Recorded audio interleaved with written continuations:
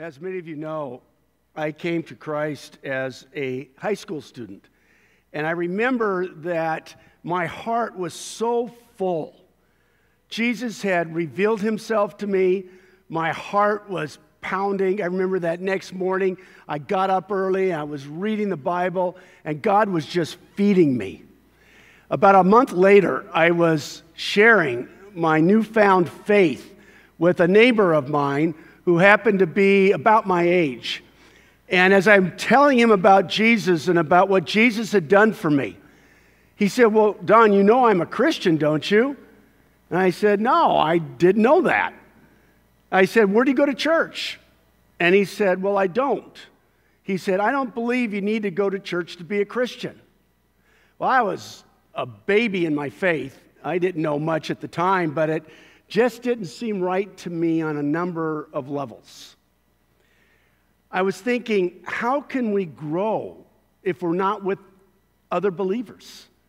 How can we grow if we don't have a sense that we're part of a bigger community? This morning, what we're doing is we're continuing our series that is based on the Apostles' Creed. It's called I Believe. And this morning, we're taking one statement as we're going through, and we're going to talk about what it means when we say, I believe in the communion of saints. Now, what we're doing in this series is we're seeing that the Apostles' Creed is connected to the Word of God. It's not disconnected. It fuels and it feeds what the Scriptures already teach. It summarizes what we believe.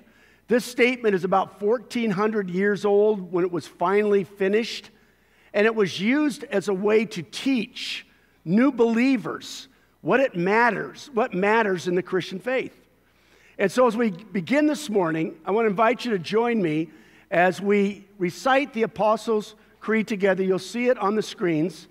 And as we do this, I want you to think deeply about what you are affirming, what it is that we believe as Christians. And when we say these words, we are joining our voices with Christians throughout the world today, as well as Christians who have lived in the last 1,500 years.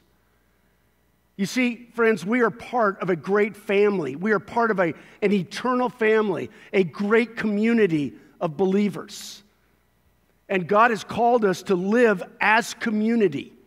And so we say these words together. Will you join me? I believe in God the Father Almighty, creator of heaven and earth. I believe in Jesus Christ, his only Son, our Lord, who was conceived by the Holy Spirit, born of the Virgin Mary, suffered under Pontius Pilate, was crucified, died, and was buried.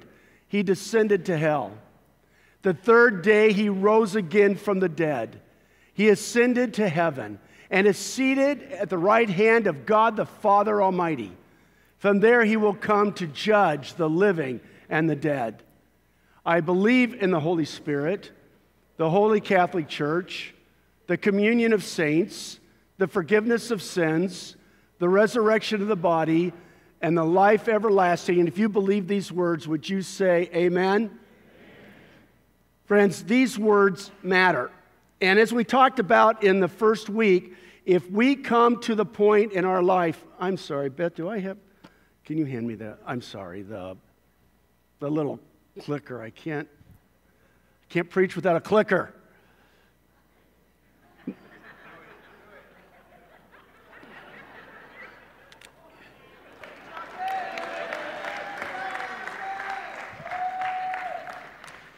We all know it's not funny, but I'm grateful you encouraged her this morning. These words matter, and if you're ever in a place where something is being taught that is inconsistent with what the church has believed for the last 1,400 plus years, you need to be suspect, and you need to be careful. This morning, what I want to do is I want to talk about what it means that we believe in the communion of saints. And as I say that one phrase, there's two words here that I want you to see this morning, two words that are key to understanding what this means. First is the word communion.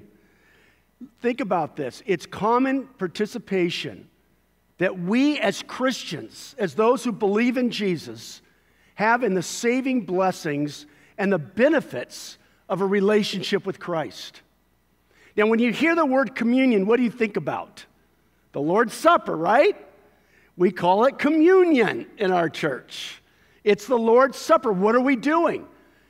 We are together, we're together, we're coming around the table of the Lord, we're celebrating what God has done for us through the death, the sacrifice of His Son, Jesus Christ, and the benefits, the life that comes to us through what He has done for us.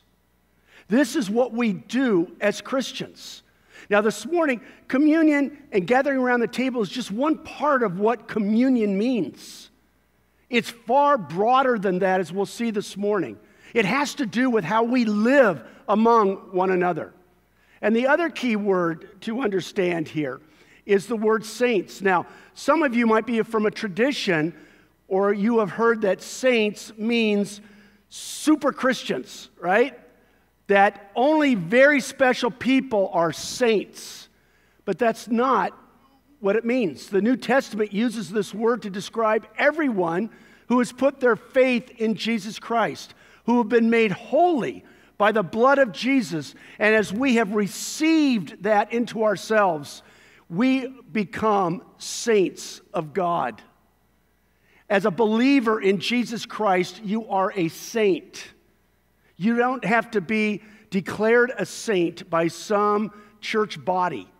You are a saint. And you'll see that as you read the letters of Paul in particular. Well, he'll say, to the saints at such and such a church. Friends, all who become holy through faith in Jesus Christ are saints. So when he says, when we say I believe in the communion of saints, he's talking about how we participate together as the body of Christ in the benefits and the life of Christ himself. This morning, we're going to see the power of that. This morning, we're going to be challenged by what this sentence, this line in the Apostles' Creed, what it means and what it infers about how we should live our lives. So I've got 3 statements I want to give to you this morning. And as you see these 3 statements, I want you to think deeply with me about what this means as I am engaged as a Christian in this world. Here's the first one.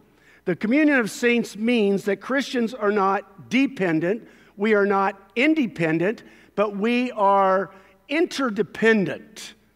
This is the basis of what being a part of the communion of saints means. When I say I'm a member of the communion of saints, when I say I believe in the communion of saints, what I am saying is I am not independent of other Christians. I am not dependent upon other Christians. I am interdependent. We're going to look briefly at what that means.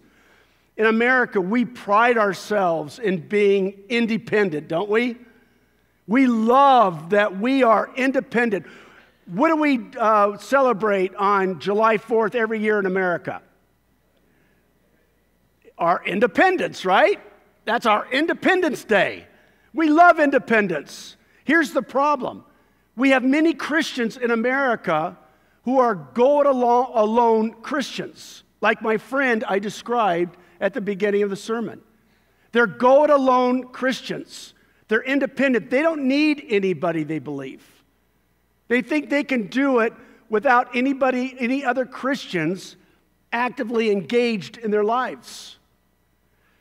We like to pride ourselves. We have a statement in America, pull yourself up by your own bootstraps.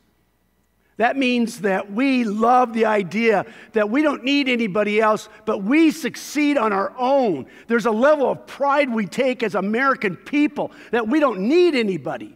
Friends, here's what I want you to hear. That is completely unbiblical.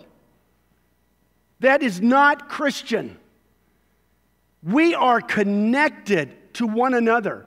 We are not to be independent of one another. We are to be in a relationship with one another in such a way that we are giving and we are receiving. And without being in a relationship like that, it is going to be difficult for us to live out the commands of God, let alone remain faithful in our Christian walk.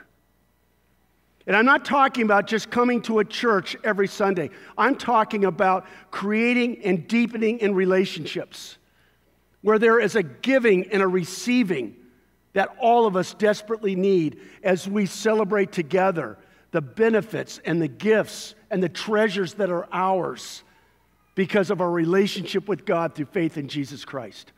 Now, there are many passages that talk about this in the New Testament. Listen to this one that comes from 1 Corinthians 12. Now, to each one, each saint, each one of you, me included, to each one of us, the manifestation of the Holy Spirit is given for the common good. God gives us the Holy Spirit. The manifestation of the Holy Spirit is that God gives us gifts that are not our gifts. They're not something that is ours. It's God's that He gives to us that empower us for what purpose? To build up the family of God, to build up the church. In a few weeks, we're going to talk about that specifically as we look a little deeper at the Holy Spirit. We're going to do that in just a few weeks. But listen to what it says in verse 20. As it is, there are many parts, but there is one body. Many parts, but we are one body. What the Bible teaches is that Christ is the head of the church. He's the head of the body. We together are the body. Now think about the human body. The human body, just to do this, all that has to happen for me just to raise my hand. I have to send a message from my brain. I have to have muscles and neurons and also, boy, I'm getting way out of my pay grade here. But all sorts of things that have to happen for me to raise my hand. You see, it's not my hand just doesn't decide to go up in the air. It's everything together, working together to make that happen. That's what the body of Christ is. That's what the church is. You might be the hand. I might be the foot. You might be the brain. Whatever it is, whatever part of the body you are, it is us together. The communion of saints together that live in such a way that we can impact the world as we share together the benefits, the blessings, the treasures that are ours because of Christ. Is that amazing? I think that's incredible. So we're not independent, but we're also not dependent. Now, there are times, hear this, there are times when we will be dependent. There will be times when we are in need and we can't really contribute much. We need to receive. There are seasons of life like that. But by and large, friends, by and large, we are not to live that way. We are not to live in such a way that we are dependent all the time on the church or on other Christians. There are seasons where that will happen. Now, the Apostle Paul addresses this in 2 Thessalonians chapter 3. He is scolding the church at Thessalonica because what's happened is there are some Christians that decided, I don't need to work. You're working. You'll take care of me. And so they weren't adding anything to the church. They weren't contributing anything. They were living in a completely dependent relationship with the church. The Apostle Paul scolds them, and he says to the church, have nothing to do with them. Now, again, there are seasons when we can only receive because of the nature of what's going on in our life. Very appropriate. That is appropriate. But as a general rule, as you look at your life's journey, most of the time we are to be interdependent. Now, what is interdependent? Interdependent, it's simply, I have been gifted by Christ, I have received treasures from Christ, I have the Holy Spirit in my life, and I am to live in a relationship with you where I am serving you and I am receiving from you. Now, here's what I've learned in the church, and I've seen in my own life. There are those of us who are more comfortable serving than we are receiving. Right? Some of you know that's you. It's hard for me sometimes to receive. These coaches have been giving to me all week, and it makes me uncomfortable. I'm much more comfortable giving. But the church is interdependence. I need you, you need me. Friends, if you are not engaged in the life of the church relationally with other believers in such a way that you are receiving from them and you are giving to them, then you are not living out what it means when we say, I believe in the communion of the saints. Friends, what I have realized is that this is true. Each one of you who knows Christ, you are a new creation. You have a new identity as an eternal child in an eternal family of the eternal God. And this is a life that we are to live in this world together, not independently, not dependently, but interdependently, where we are giving and we are receiving. And by giving, we are building up the church. By receiving, we are building up the church. This is powerful. This is amazing. I want you to hear this story. This really, really struck me. There was a journalist that was embedded with some American troops in the war in Afghanistan. And while he was embedded, one of the things that struck him was the interdependence of the platoon. The way that they were engaged with each other, where each one was responsible for the other. Now, this is a profound picture of the church. I have responsibility for you. You have responsibility for me. We are to be engaged with one another. But he wrote this. Listen to this. Now, remember, he's talking about soldiers. I'm talking about the church. Listen to what he says. He talks about the danger that they were living in. Margins were so small and errors potentially so catastrophic that every soldier had a kind of de facto authority to reprimand one another. In some cases, even their commanding officers. And because combat can hinge on small details, there was nothing in a soldier's daily routine that fell outside of the group's purview or their review or their willingness to comment upon. Whether you tied your shoes or cleaned your weapon or drank enough water or secured your night vision gear were all matters of public concern, and so all were open to public scrutiny. Here's why. He said, once I watched a private accost another private whose bootlaces were trailing on the ground. Not that he cared what it looked like, but if something happened out there, and he says, and out there, something always is happening. The guy with the loose laces couldn't be counted on to keep his feet at a crucial moment. It was the other man's lives that he was risking, not just his own. There was no such thing as personal safety out there. What happened to you happened to everyone. Isn't this the way God describes the church?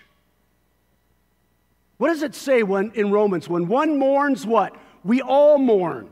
When one rejoices, what? We all rejoice.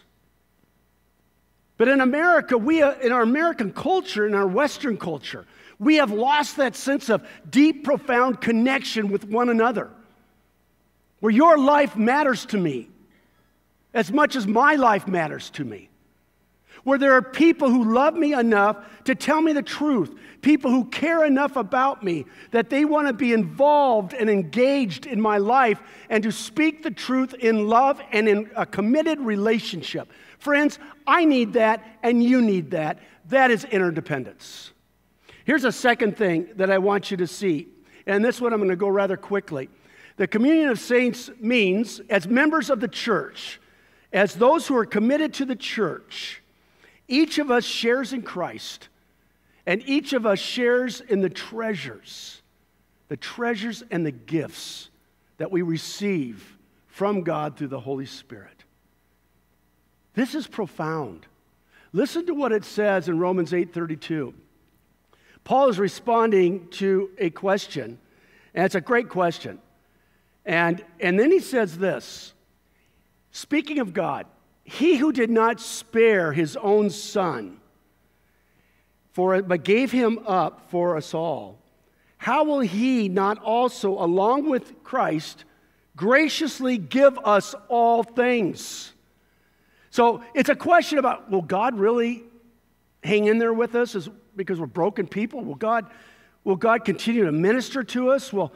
Will he just throw up his hands and say, they're worthless, they're never going to amount to anything, I'm tired of this? And Paul says, no. He says, no. He says, if God was willing to give up his own son, to sacrifice his own son for us, how much more does he want to give to us? So what does it mean? What is this more? In Ephesians 1, it says that God has already given us every spiritual blessing in the heavenly realms. Now, I know you're sitting there thinking right now, where are they, right? Where are these great blessings that I read about and are described? How come I'm not experiencing them? Two things. Number one, we experience more of them as we surrender more of ourselves to Christ. So as Paul says in Galatians 2:20, it's no longer I who live, but it's Christ who lives in me. Here's the second issue. We are not living in community as God intends. There's not a sense that we belong to one another. There's not a sense where we're allowing the lives of each other to empower and strengthen our own lives. We're not allowing God to speak to us and to challenge us and to grow us through the deep and profound relationships of people who have permission to tell us the truth in the context of a loving, committed, caring relationship. Now, friends, having said that, here are the blessings that we celebrate as Christians that are just some of the blessings that are ours in Christ, such as an authentic relationship with God. We proclaim to you, Paul writes, what we have seen and heard, so that you also may have fellowship with us. And our fellowship is with the Father and his Son, Jesus Christ.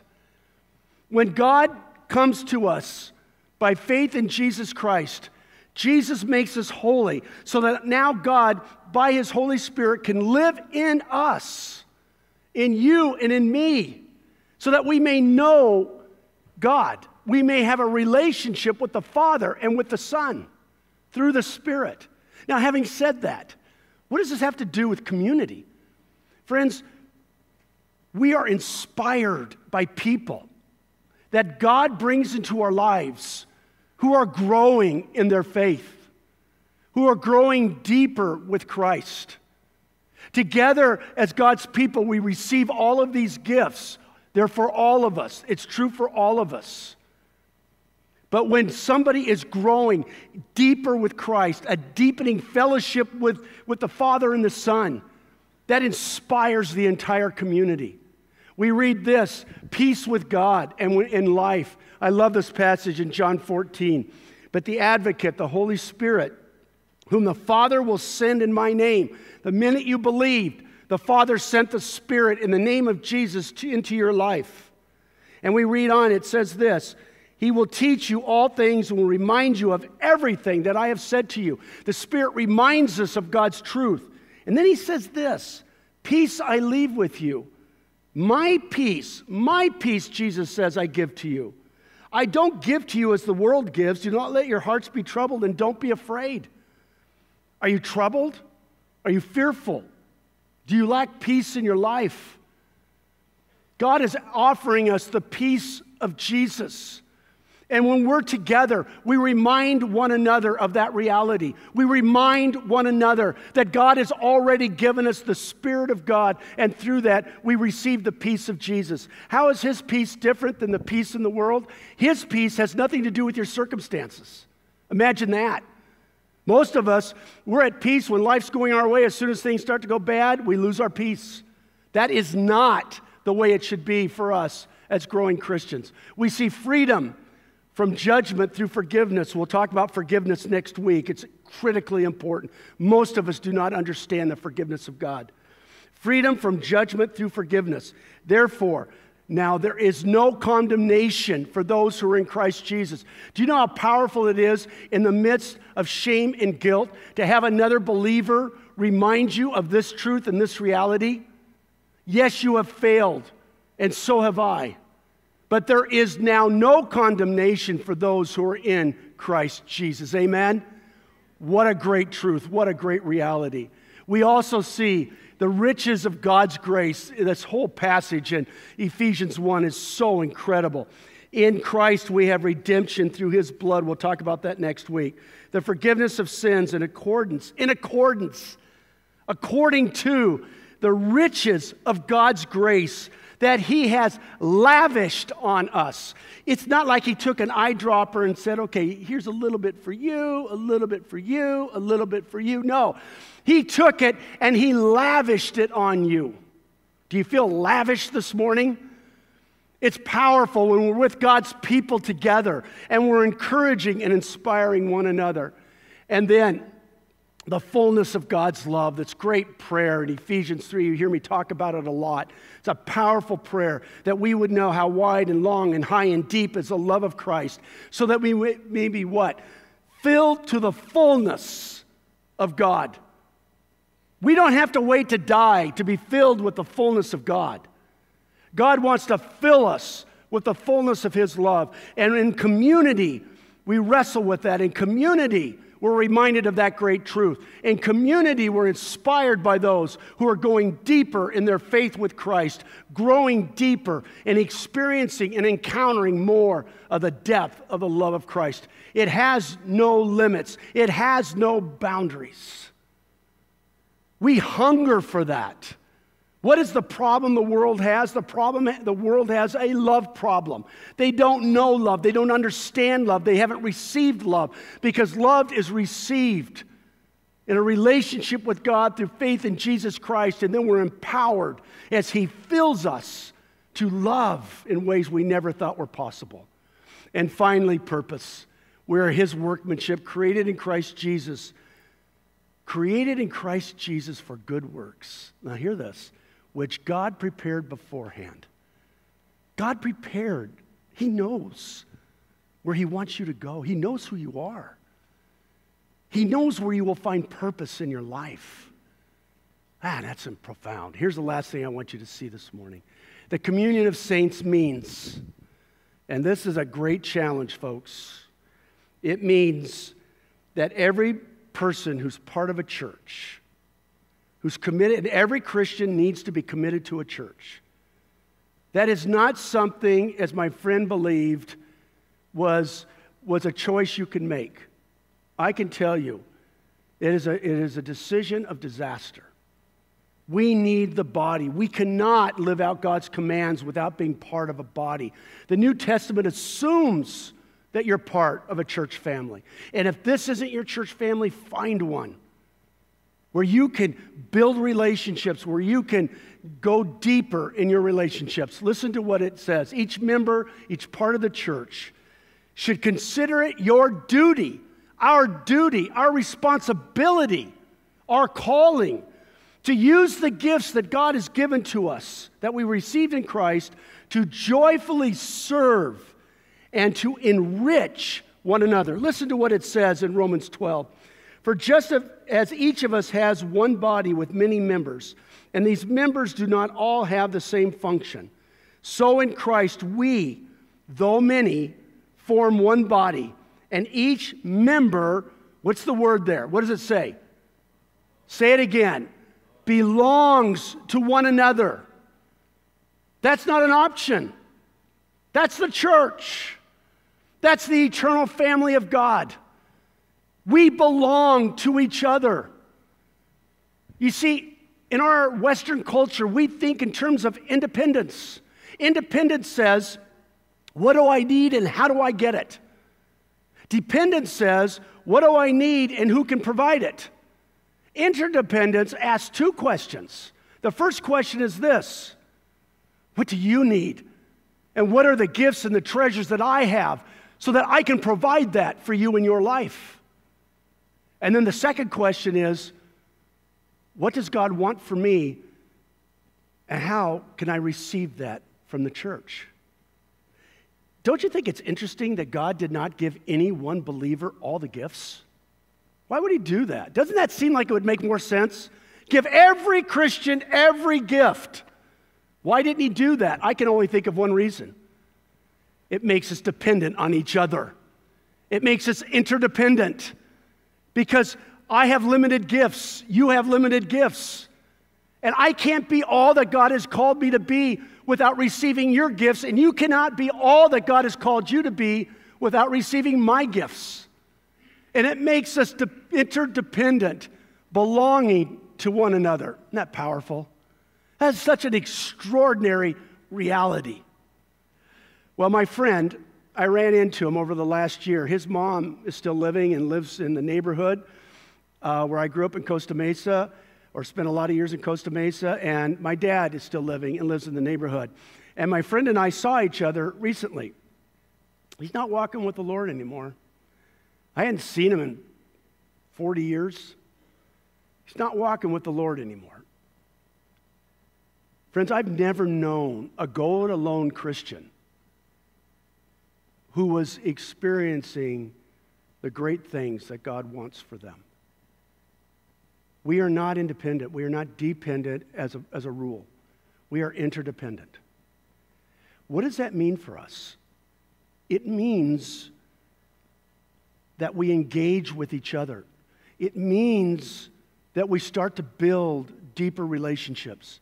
This is why we do small group ministry at Crosspoint. We want to get you, it's why we do Rooted at Crosspoint.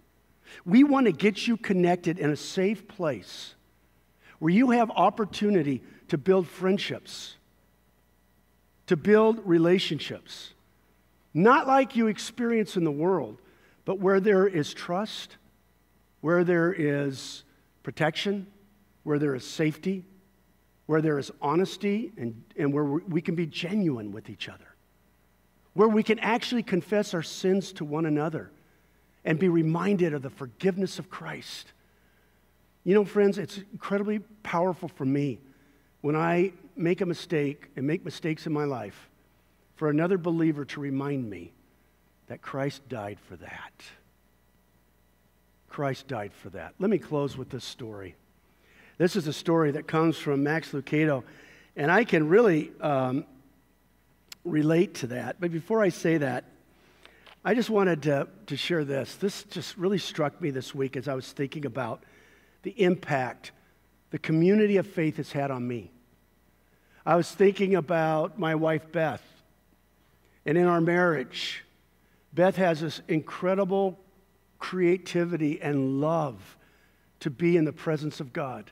And one of her pathways is through music and worship and music. That's not my major pathway, but when I am so encouraged by that, and when she is passionate about worshiping in song, that feeds my soul. That strengthens me. Beth also has an incredible heart to serve and generosity. And her heart for generosity is in relation together has challenged me so that my heart has grown immensely in the area of generosity because of this relationship that I have with Beth. But it's not just in my family and my marriage. Many of you know my friend Pastor Kevin Harney. Pastor Kevin has a love for the Word of God. And often, God will give him a passage that he will share with me that I needed to hear in that moment for my life. because I'm struggling with something, or I need to be reminded that I'm kind of drifting away from God in an area of my life, and that word comes to me, and it speaks to my life. And then his wife, Sherry, and Beth and I, they're really close friends of ours, and Sherry is very discerning. Sherry has this incredible heart for listening to God, and many of you know that because you've heard her or read her book. And Sherry has so many insights that God gives to her about the church. And as we serve together, God would just give her insight into the church and things that just were profound, that helped us as a church to be more like God wanted us to be. Then there's Pastor Lon. I was thinking of you. You have such a gift for encouragement. And I can think of so many times when I've grown weary or discouraged, and his encouragement has just strengthened me and empowered me to continue on. I was thinking about Mike Barsamian, who's part of our church, and his amazing ability to ask probing questions that help me to think bigger about the church. Friends, these are just a few of you people. I could go on for hours describing so many of you and how God has used me in my life to help me become more of what God wants me to be. Here's the question. Do you have those people in your life? Have you opened your heart and your life to people in such a way that other believers are part of that great cloud of witnesses, and you indeed are communing with the saints? I want to close with this story. I love this. It's a Max Lucado story. And it struck me. I read it a few weeks ago. It struck me because, as you know, as I shared with you last week, I just climbed a mountain that was really challenging for me, Alta Peak, and it was really hard to get up that thing for me. But I had encouragement of the people around me.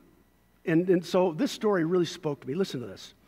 Every Thursday during a Young Life summer camp, 400 students make the 14,000-foot climb up Colorado's Mount Chrysolite. Now, 14,000 feet, friends. I only went 3,000. This is woof. Several Young Life leaders and I, this is Max Lucado, walk with them. On one of those trips, somewhere around the number 4,000 feet, a student named Matthew decided to call it quits. I coaxed him, I begged him, I negotiated a plan with him. 30 steps of walking, 60 seconds of resting. Finally, we stood within 1,000 feet of the peak, but the last stretch of the trail rose up as straight as a fireman's ladder. Whoosh. We got serious. 2 guys came up beside Matt, each taking an arm. I pushed from the rear. We all but dragged Matt past the timberline and to the awesome view at the top. Oh, that's when we heard the applause. And that's when we heard the applause. Friends, it's the church. This is the church. 400 campers on the crest of Mount Chrysolite gave Matt a standing ovation. As I slumped down to rest, a thought steamrolled my way. There it is, Max, a perfect picture of my plan. Do all you can in the church to push each other to the top. Was this a message from God? I don't know, he says, but it does sound like something God would say. Friends, isn't that a beautiful picture of the church? Standing alongside one another, pushing each other forward. We can't do that alone. We can't do that if we're not connecting. We can't do that if there are people who don't know our lives. We're so independent, we don't let anybody in. The church is safe. It is secure. It's a place where you can become more of what God wants you to be. Will you pray with me? Father, thank you for the power of your gospel. Thank you for the truth of your church. Lord, thank you for the communion of saints. Lord, we are, as it says in Hebrews 12, we are surrounded by such a great cloud of witnesses. Yes, those who have gone before us, but also those who surround us, witnesses to the power of Christ. Lord, help us to become the church that you have created us to be. In Jesus' name we pray. Amen.